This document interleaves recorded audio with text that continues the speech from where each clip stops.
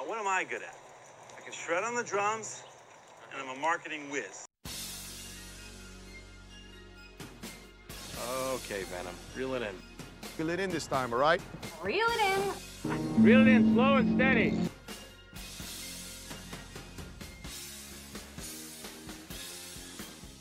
I'm Parker Dietz. I'm Tom Logan. And you're listening to Reel It In, the podcast for marketers who like other stuff too. Between privacy updates, rising ad costs, and changing consumer preferences, running an effective direct response ad campaign these days can be very difficult if you don't know what you're doing. Luckily, we know someone who does. Ryan Kolpitz is the co-founder and CEO of Power Media, a direct response advertising agency that is helping brands uncover and understand the insights they need to grow their businesses through advertising. Constructing an effective paid ad strategy is a great way to edge out your competition. But do we all really need to be so competitive? Yesterday I saw a UPS driver and a FedEx driver pass each other on the street. They fist bumped. It was beautiful. I cried. For the second time that day. Maybe if we all got along like those two delivery drivers, the world would be a happier place. And maybe my Halloween costume will actually arrive in time for me to wear it on Halloween. Otherwise, I'm going to have to pitch a costume-themed Thanksgiving dinner again, and I don't think Grandma's going to like that very much. Anyway, let's get rolling. Here's our interview with Ryan Kolpitz from Power Media, talking about direct response advertising, the content you're using in it, testing philosophies, and how to think about the ads you're serving at various stages of the funnel. Let's go. All right, welcome back to Reel It In. It's good to see both of you today. Tom and I are joined by our good longtime friend of Coley, Ryan Kolpitz from Power Media. Ryan, how are we doing today? Doing excellent. Thanks for having me. Of course, yeah. We relish any opportunity to chat with you.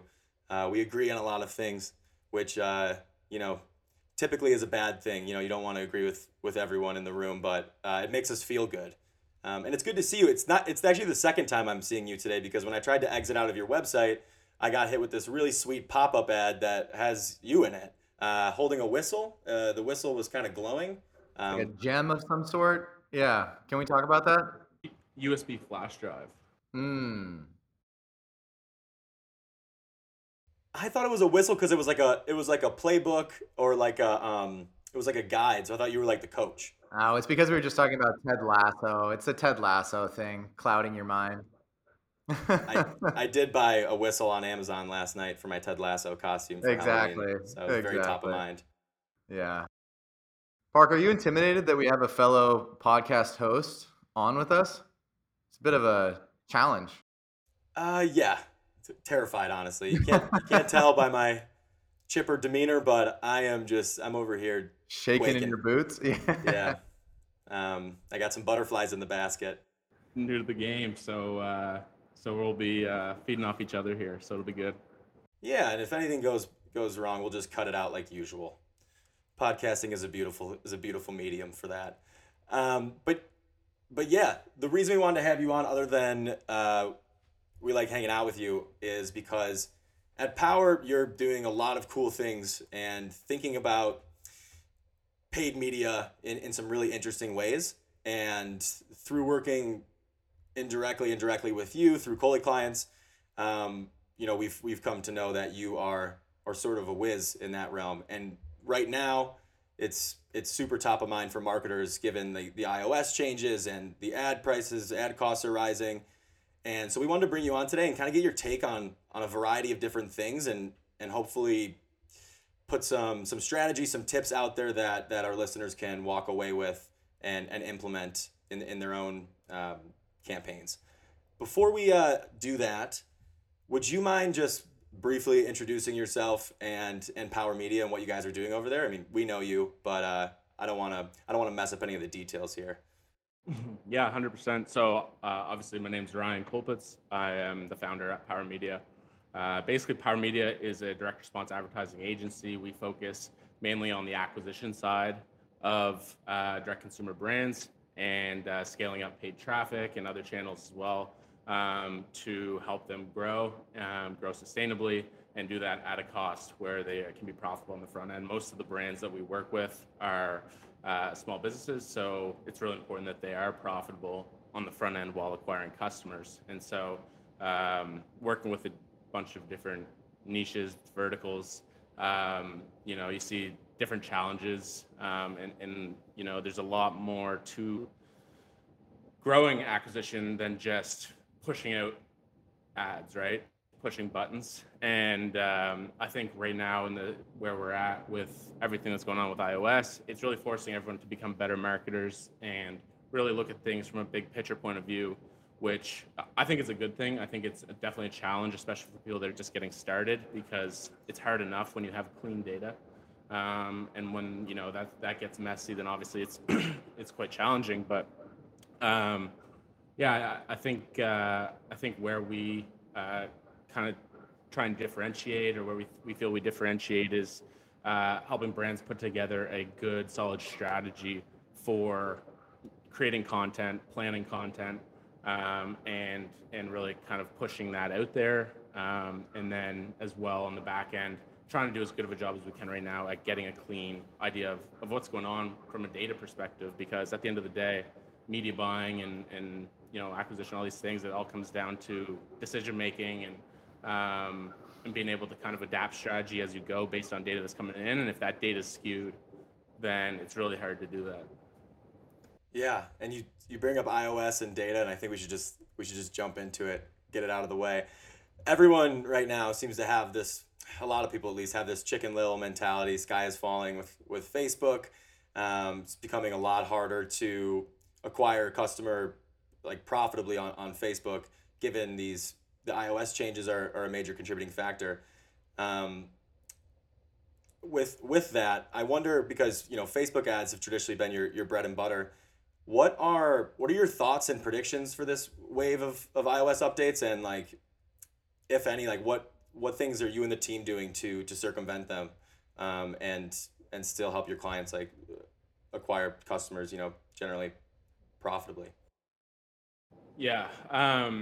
Well, I think where we're at right now, it's becoming harder and harder to track, to retarget, to optimize these things through machine learning, which we've been blessed with for a while.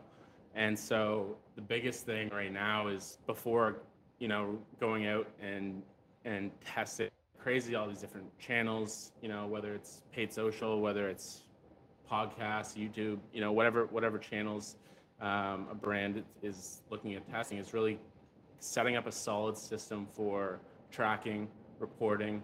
There's different platforms out there you can use for attribution. Some of them could be quite expensive, but at the bare minimum, having UTM set up and looking at things in Google Analytics and trying to draw conclusions between, what Google Analytics is showing, what the ads managers are saying, because right now you can't even make good decisions based off like the Facebook Ads Manager. It's pretty much useless on a lot of the accounts that we manage. And so basically having a good framework set up for reporting and attribution, so you at least have as good of an idea as you possibly can, that you have somewhat accurate data, so you can actually make good decisions. And then after that, once that's set up, having a good framework for testing and reporting everything from naming conventions on paid campaigns, pulling that into some sort of reporting platform, whether it's Google Sheets, whether you look at Google Analytics, Data Studio, whatever it might be. But really having a good framework for testing different angles, different creatives, testing different platforms, and basically, obviously, it's important, because if you once you find something that works, you want to go deep on it, right? You want to double down on it and figure out exactly why it is working, so that you can do more of what's working. And if you don't understand exactly why something's working, it's hard to run different, very specific tests that are going to either prove or disprove your hypothesis on running different split tests. And at the end of the day, you know, it's super important to have a good plan and a good strategy, but no strategy is going to just be perfect every time. There's always optimization. There's always, you know, making tweaks and edits to improve on those results. And so having good framework, good reporting and is super important. And we're, you know, spending a lot of time right now trying to make sure that all those things are set up properly. And then also, you know, right now, you know, with iOS 15 coming out on the email side and what's happened on the paid traffic and through apps, really getting to know your customers at a very deep, intimate level and getting a good process in place for gap from your customers so that you can use those insights to create content that's going to be entertaining, relevant, and really position your products in a way to help them. That goes with, you know, there's a bunch of ways you can do that. A lot of people run like post-purchase surveys, but there's tools and platforms out there to run pre-purchase on website surveys. And basically that data can be mapped back to people that are buying. You have information on, and you can tailor those experiences even before someone checks out. And you can exchange discounts for people completing the surveys, which a lot of people do anyways, right? They have those pop-up on their websites where people enter their email and get a discount. You can customize that so you gather information before you give the discount. And that's, you know, those are insights that you can use moving forward to tailor marketing to, you know, improve paid, organic, and everything in between. So that's definitely, those three things are definitely super important, and building communities as well is what we're really pushing our customers to do outside of these paid channels, because as we know, it's getting kind of not scary, but for brands that are all in on one platform, it's definitely would be nerve-wracking if I was in that position. Ryan, could you talk a little bit more about the attribution piece? So how has attribution changed with iOS? And then how do some of these technology partners come in and provide like the full scope, you know, 1 week view of actual like ad attribution? Mm-hmm. Well, yeah. So basically, because of like with Apple's update, Apple is forcing apps to allow users to not be tracked if they don't want to be tracked, and if they can't be tracked, then it has to be the data that's coming in is modeled, right? It's aggregated from statistical modeling, and so even if like the total values, like let's say your total purchases on a day, your total return on ad spend on a day is somewhat accurate, the data within the breakdowns of what ad sets are coming from, like it's all being modeled, so you can't really it's getting really hard to make decisions based off that information. And so there's a large portion of people are opting out of tracking, right? Because it's, you know, if you can be tracked or you cannot be tracked. Most people are saying, well, I don't need to be tracked. So, which makes complete sense, obviously. But these softwares, these tools, basically what they do is they plug in at every different platform on your website. And so, and they basically, so all these platforms can kind of talk to each other through these softwares, through these tools. A few of them are like Hyros, Wicked Reports, Rockerbox, I think is another one. But basically they work together and provide more accurate reporting. Mind you, some of these tools are quite expensive depending on where you're at in terms of revenue. But you don't necessarily need them. You know, just having basic UTM set up and understanding how UTM tracking works and where you're going to be looking at that data, how you're going to break it down, is a lot better than just having the ad platforms reporting on their own, because it's quite literally useless. Yeah, it's interesting. It's like having a data scientist on your marketing team has become so important, and probably a lot of people have been advocating that for years, but Tim Cook and the gang really accelerated it, and it seems like just like being able to even know who you're speaking to has become such a valuable aspect of like a successful marketing organization, or it will be, in the years to come. So you mentioned earlier that testing is a really important part in trying to combat these challenges brought on with the tracking restrictions. I guess part of that is, to be able to test, you need a lot of content. And you've always been an advocate of like really high volume creative inflow, generating a bunch of diverse content and testing it. So focusing now just more so on the creative side of things, the creative output. Why is having that creative inflow so important? And like, I guess, what would a brand risk by limiting their content production or not investing in producing large amounts of content? Yeah, I mean, I think right now, it's even before iOS, content was extremely important because, especially for brands that live online on digital, don't have a big retail presence, or maybe they do, but regardless, these platforms are entirely content based and mostly visual content based, and so whether you're looking at the organic side or the paid side, we know that not all content that's created is going to perform equally. It's not all going to resonate. It's not all going to be good. A lot of the content that gets created doesn't even see the light of day. And so if we're looking at things just from a paid side, then the risks are volatility in performance. So the performance on a campaign kind of lose its impact pretty quickly. And basically, on average, I'd say the content that we're running that's actually scaled is going to have a life cycle anywhere from a few weeks to a few months at tops. And there's obviously exceptions to this too. Like, there's brands that go out and invest a ton of money in these extremely high quality viral videos that, can be scaled or repurposed for a very long time. But for most brands, right, they're not putting out that type of content.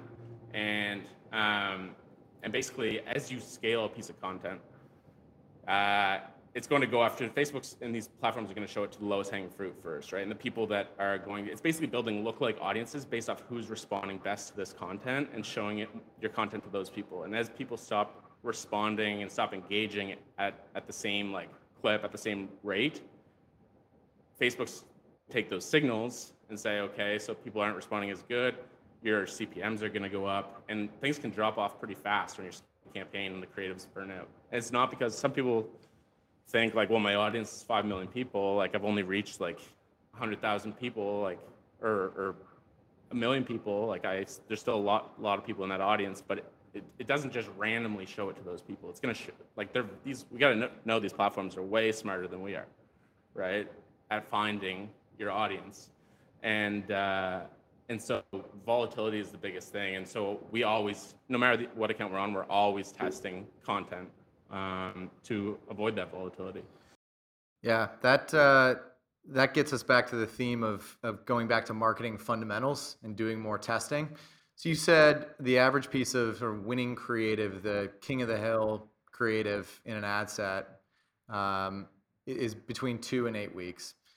We talked about this a few weeks ago, and I think it's important to bring up here on the pod.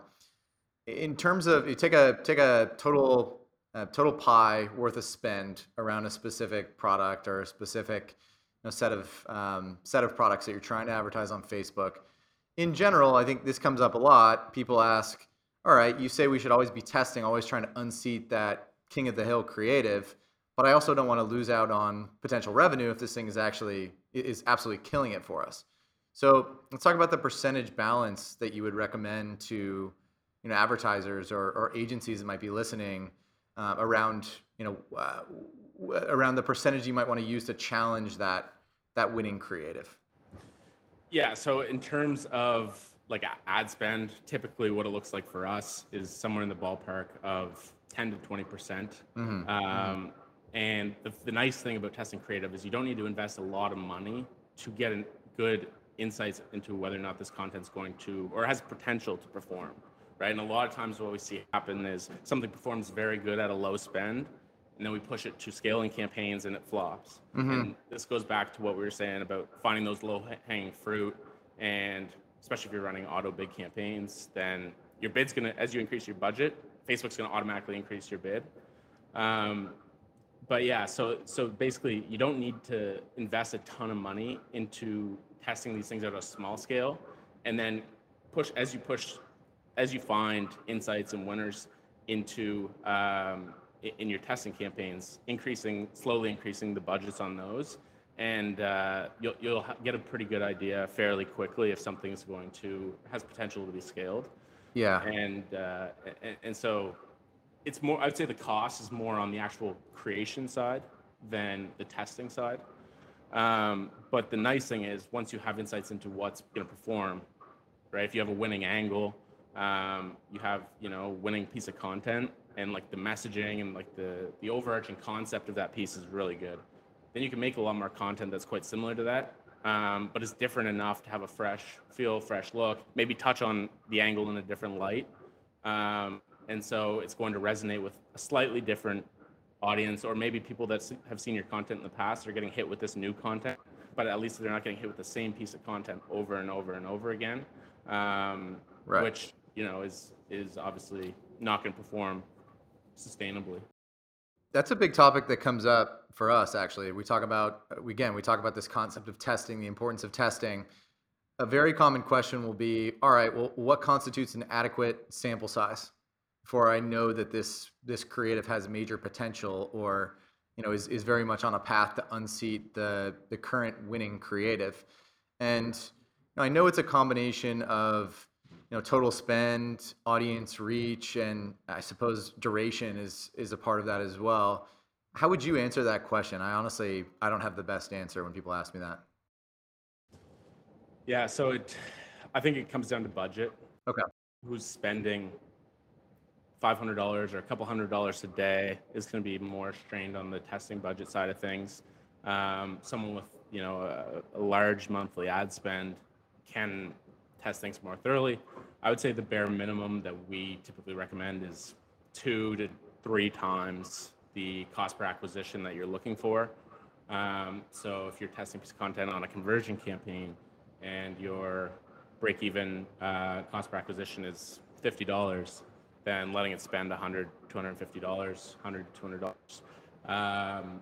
Or some people say 8,000 impressions. I could be wrong, but I think Facebook might say something along those lines. But I guess the idea is you want to give it at least enough room so that if a couple sales come in and all of a sudden it's profitable, then you're not killing potential winning creatives, right? And the other side to this is you shouldn't just be looking at sales, especially if you're testing on a low budget. You should be looking at lead indicators like click-through rate, cost per click, and because a lot of times what makes a scaling creative is that it's driving traffic at a cost that's within your KPI range, right? And so it's a balance between conversion rate on site and cost of traffic that you're able to drive. Yeah, let's keep riffing on that. There's never going to be, a substitute for good testing, and we agree there. When you're running tests and trying to determine, if it's performing well, you said you want to double down on that, generate more of that. What specifically, in the content itself, are you looking at and are able to point to and say this part of the content, whether it's an image or a video, this variable in this piece of content we hypothesize is what's resonating in front of this audience? Does it get as specific as this model has blonde hair, let's get more models with blonde hair? Or is it a little bit more nuanced than that? What variables are you looking at? Ideally, you're looking at everything, and the way we typically start things off on a creative test, if we're just starting off pretty much brand new, we're going to test different creative types, even top of funnel. We'll test static, carousel, video, collection ads. And more times than not, video creatives are going to outperform everything else in top of funnel, but not always. And sometimes it might have a lower cost per click, a lower click-through rate on the static image creative, but the CPM is so much lower that it's actually driving lower cost traffic. And if that's the case, then and it's converting too, and then a lot of times we'll make more content similar to that, and then we move things. Okay, so we know that for this specific account, for this specific angle, static is going to be outperforming video in terms of the cost per click, in terms of overall return. So okay, we have this image here. What exactly is it with this image that's resonating? So if it's maybe we have a female model holding a product, or maybe like, let's say that's a creative, then we test, okay, let's test a male model. Okay, the control female model outperforms the male model. Okay, so what exactly is it with this female model? Yeah, like blonde hair, age, what's the background like? Is their face in it? Is their face not in it? And all these things can be split tested, and you can go really deep on exactly what it is that's performing. And obviously these insights can be huge, even though they seem insignificant. They can be majorly impactful to overall scalability, overall return, because slight differences in click-through rate and cost per click at a large scale make a difference. Yeah, and even past ad performance too, right? Like if you can discover some really, I guess, groundbreaking insights, like if you were able to identify a certain type of creative that featured either a certain type of person or a certain type of environment, you could say, oh, I never thought about positioning our product as, to be used in this way, but this ad creative that features it in this way has, really blown up. Maybe we should reconsider our website copy and like the way we're describing the product and the multiple uses for it.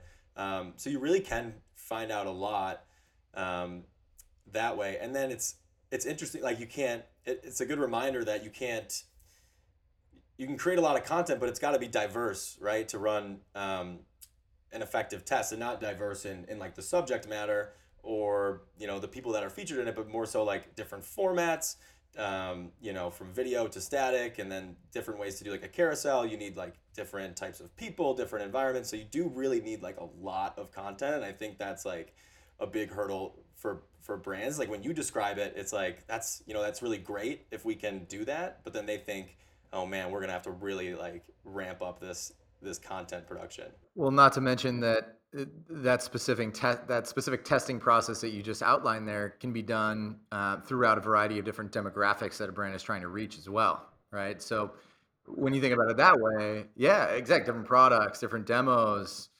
When you think about it that way, and you think about reaching them at different stages of the funnel, different platforms, and trying to have more of a one-to-one communication style, a personalized imagery with or assets with an actual consumer, it really starts to put into scope like how much content you really do need. Yeah, and I think like a lot of times it can be overwhelming, especially you get a ton of creative assets made, you throw them all out there. Mm-hmm. One's performing, one's like a couple are performing, and then like it's like you don't really have a good idea, good understanding. We try and like simplify things as much as possible because it can be quite hectic, right? It can be overwhelming getting an ad account. You're just bombarded with so much information, but trying to have a purpose behind what you're running. And a lot of times too, if you have a big organic following, you have a pretty good reach on the organic side, you can test out these things on the organic side. Not everyone's in that position, but it helps to start kind of at the top with the kind of broad test content type, angles and those types of things, and then kind of get narrower and narrower and have a structure for reporting on all this, hypothesizing, running tests, and that way you actually get clear insights, and it's not just like running around with your head cut off, wondering why things are working, why they're not. And you're never gonna know everything, but trying to treat it in more of a systemized manner And same goes for everything. It's not just content. I have a question for you. So you guys have been running ads successfully for Vertiball for what, 3 or 4 years now, at least? Okay. Yep.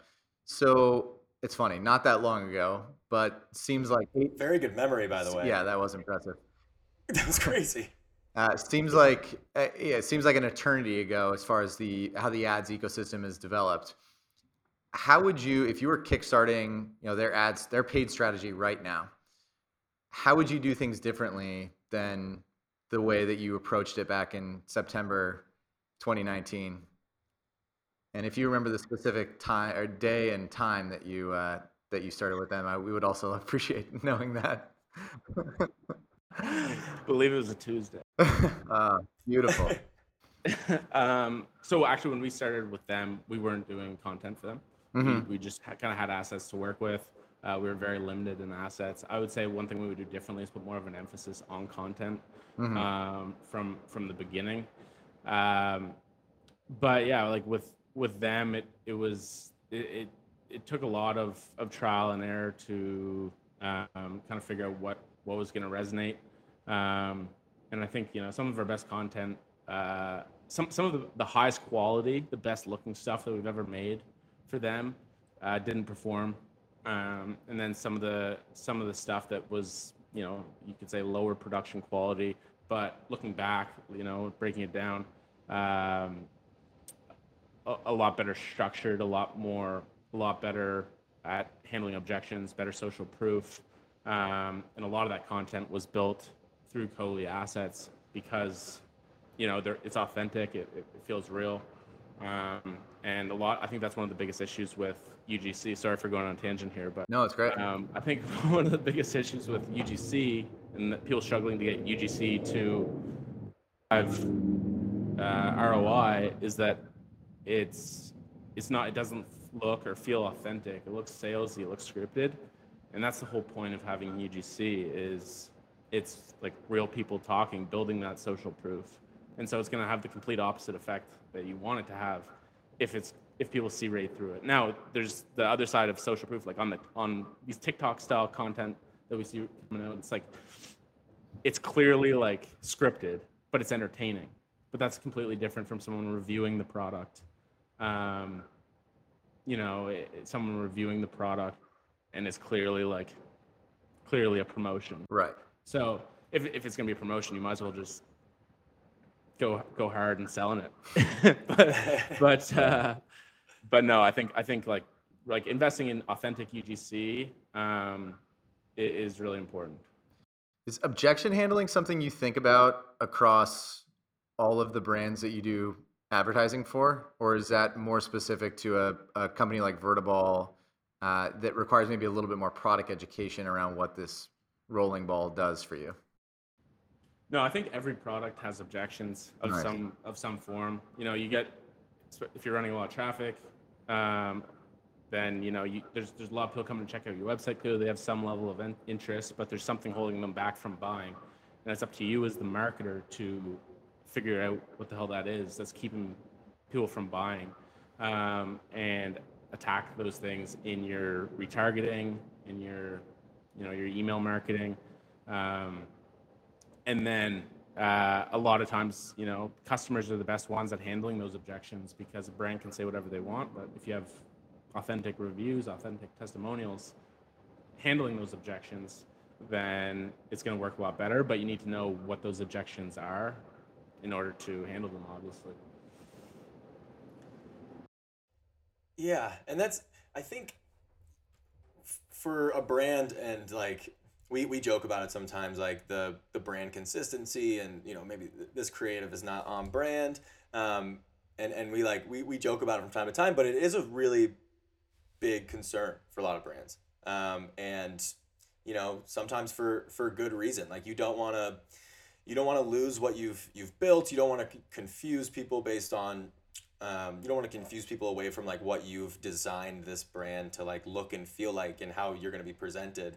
But it seems like based on real examples and just overall the frameworks of testing, is that in a lot of cases you have to try out some, weird, unusual, or just most of the time different types of content that might not really align with a creative director or a CMO or a founder's vision for the type of content the brand should be publishing.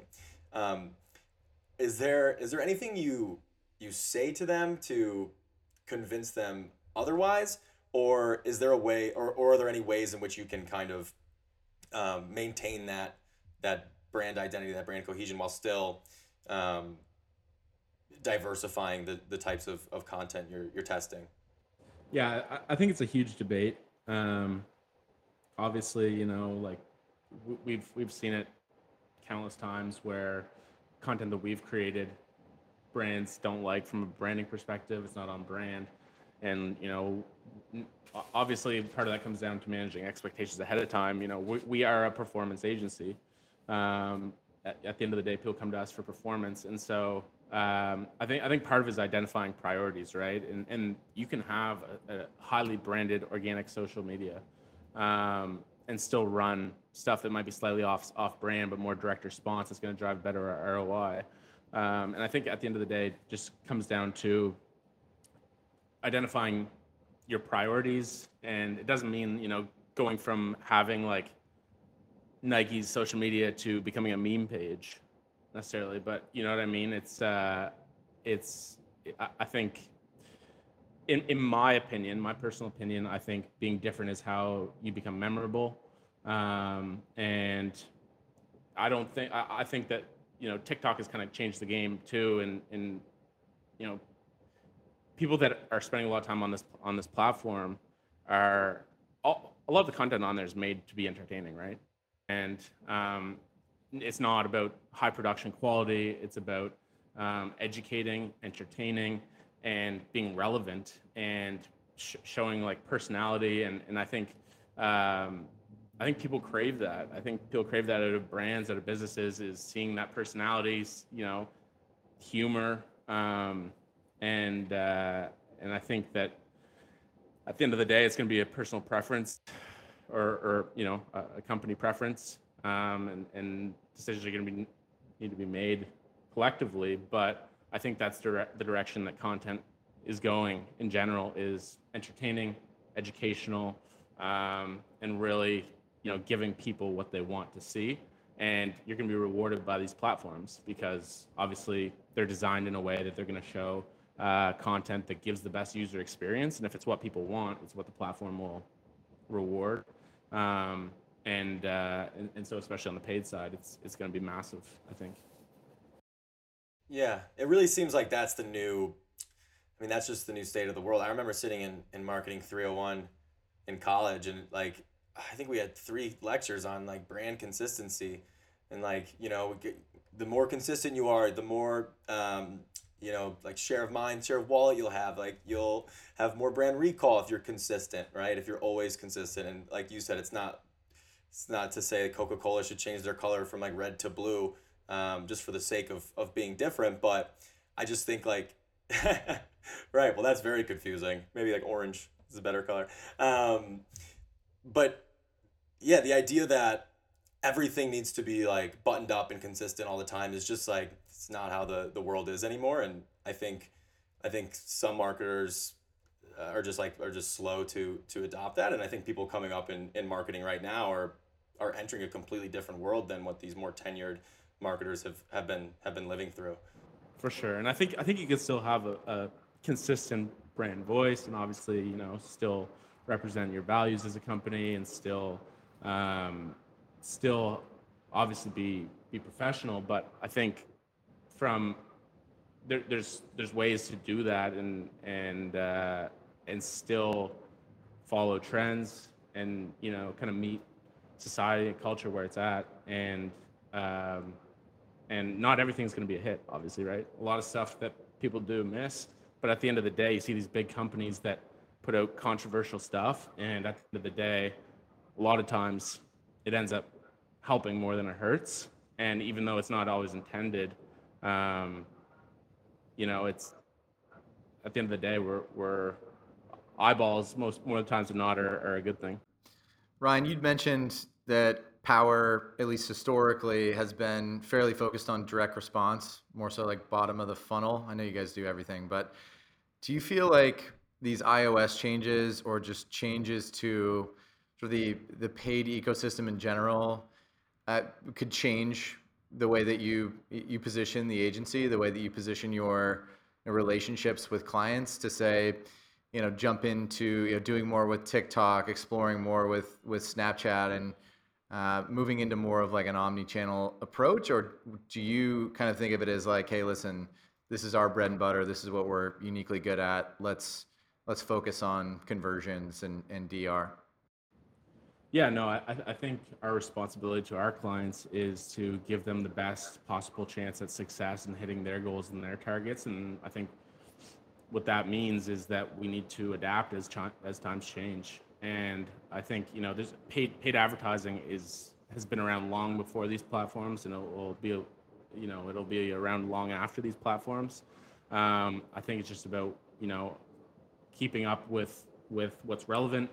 The algorithm changes, which are extremely hard to stay on top of by times, but also putting plans together and making sure that we're looking at things from a big picture and making sure that they're moving in the right direction and not focusing on, okay, we need to push Facebook because that's our bread and butter and that's what we need to, we need Facebook to perform in order to keep this client. I think no, I think it's much more like we're always thinking on how we're going to adapt. We're always testing different platforms, testing different ideas in terms of marketing angles and content and that type of thing. And I think Facebook, like you said, people, a lot of people are acting like the sky's falling with Facebook. Facebook isn't going anywhere. It's going to be a major driver of revenue. But it's just a bit of a wake-up call that we need to make sure that we're looking elsewhere and that we're diversified in a media spread. Do you remember the early days of Facebook advertising? So I got started in like late 2016, early 2017. So like those were, I would consider now the early days. Yeah. But I know like. Yeah, I'm just interested in your thoughts on the differences between paid Facebook advertising in the early days versus like paid TikTok now. Are there major similarities around, say, targeting or audience limitations, overall like results, analytics? Like, how do you think about those two things So together? I would say probably like, I don't even know when Facebook ad platform officially launched, if it was 2012. Somewhere in there, yeah. I wasn't around on the platform at that time, but I would say it's probably something similar to that. But basically when I got started, 2016, things were much, much easier, much less competition. But it was also a mature platform. It had already been around for 10 years or more, 12, 13 years. Whereas TikTok is, it's still like very, very immature, and they have an insane amount of data considering. It's absolutely blown up, and you cannot ignore the platform. But I think, there's a big opportunity right now on organic TikTok because of the reach that's available. As well on the paid side, it's just understanding that what's working for you on these other platforms will not work for paid ads on TikTok. And so I would say it's Facebook in terms of marketing in 2016 compared to marketing on TikTok now. I would say Facebook was more mature in terms of what was available. Like, you can target people by the car they drove, how much money they make. Like, it gets real granular with that. That's obviously kind of went down a little bit. Like they drew that back a little bit, but TikTok is very much immature, and we'll just keep getting better. Yeah, it's a funny way to phrase it. TikTok is immature. It's like you're at the lunch table making fun of Gen Zers. Yeah. Yeah. So coming up on time here, and I just have one final question, and I honestly don't know the answer to it. And at the risk of sounding like an uncultured swine, is Halloween a big deal in Canada? Yeah, man, it's huge. Gosh, I mean, you never know. Because you guys just had Thanksgiving, so that's different, but that's more of a national holiday. I've never seen people run around in costumes in like London or Paris. I've never seen any pictures of that. So I didn't even know if people get excited for it outside of the US. Is that true? It's not big over in Europe? No, I don't know. I don't know that either. I'm just saying I've never seen pictures of it. Yeah, man, it's pretty big here. What are you gonna be? Jeez, man, put me on the spot. I haven't thought that far ahead yet. We're still 12 days away. You should be a cookie and just like you could be like the death of the cookie, death of the third party cookie, and you could have like blood all over you. Cookie all with blood all over it. Yeah. Yeah. The marketers are gonna love that joke. And I was a cookie monster at one of Eric's, my co-founders, Halloween parties back in the day, and I baked fresh oatmeal chocolate chip cookies, and I brought them around on a platter, and everyone thought that they were special cookies, so no one ate them. So I just ended up eating them all myself. I love that you baked them. I baked them like myself. I buying was some so proud cookies. of myself, and everyone looked at me like, no, I'm not going to eat that. Didn't even cross my mind, honestly. My heart was pure, I swear. Wasn't it like a full face like costume? Like, Yeah, it was like it was essentially a onesie. so they didn't even know who was offering the cookies. No, well, they could see my face. Oh, you didn't buy the costume off the guy in Times Square. Oh, I see what Like, you're shit, saying. I'm Like running the late. full guy. Oh yeah. Yeah. No, that would be particularly weird. Oh yeah. Tom, what are you going as for Halloween this year? You know what? I don't know. I have a golf caddy outfit that I've reused a few times. Allison made me throw away my Cookie Monster onesie. So, I don't know. I know. Brutal, right? So unfair. Seriously. Yeah, I'm being Ted Lasso, Yeah. as I keep telling everyone. Yeah, it's the theme of the episode. Well, I mean, I've been Ace Ventura for the past 4 years, so I can't do that anymore. I'm I gotta excited pick to a see new one, that. Pick a new one. I think it'll make a good Ted Lasso. Hopefully, I really get into it and I impart some wisdom on some wayward souls that night. Wow. Oh yeah, it'll be good. A lot of Midwestern You have to send me a analogies. picture of that. Yeah. Yeah. It should be good. We'll see. Hopefully I get a lot of candy this year. I'm going to canvass the neighborhood pretty hard. Yeah, so Ryan, it was awesome having you, man. It's always great chatting with you. And it's so great having someone who's just like so hands-on and like in the weeds with this type of stuff, because I think, even if you're involved in your brands or your company's like Facebook, even just like media advertisements in general, like you a lot of times don't know how it actually works, and you clearly know how it works. So yeah, that was really, really awesome. And for those listening, check out Ryan and Power Media. It's POWR media.com. No E in the power. Thank you. No E. Yeah, that should be your mission statement. Power Media, no E.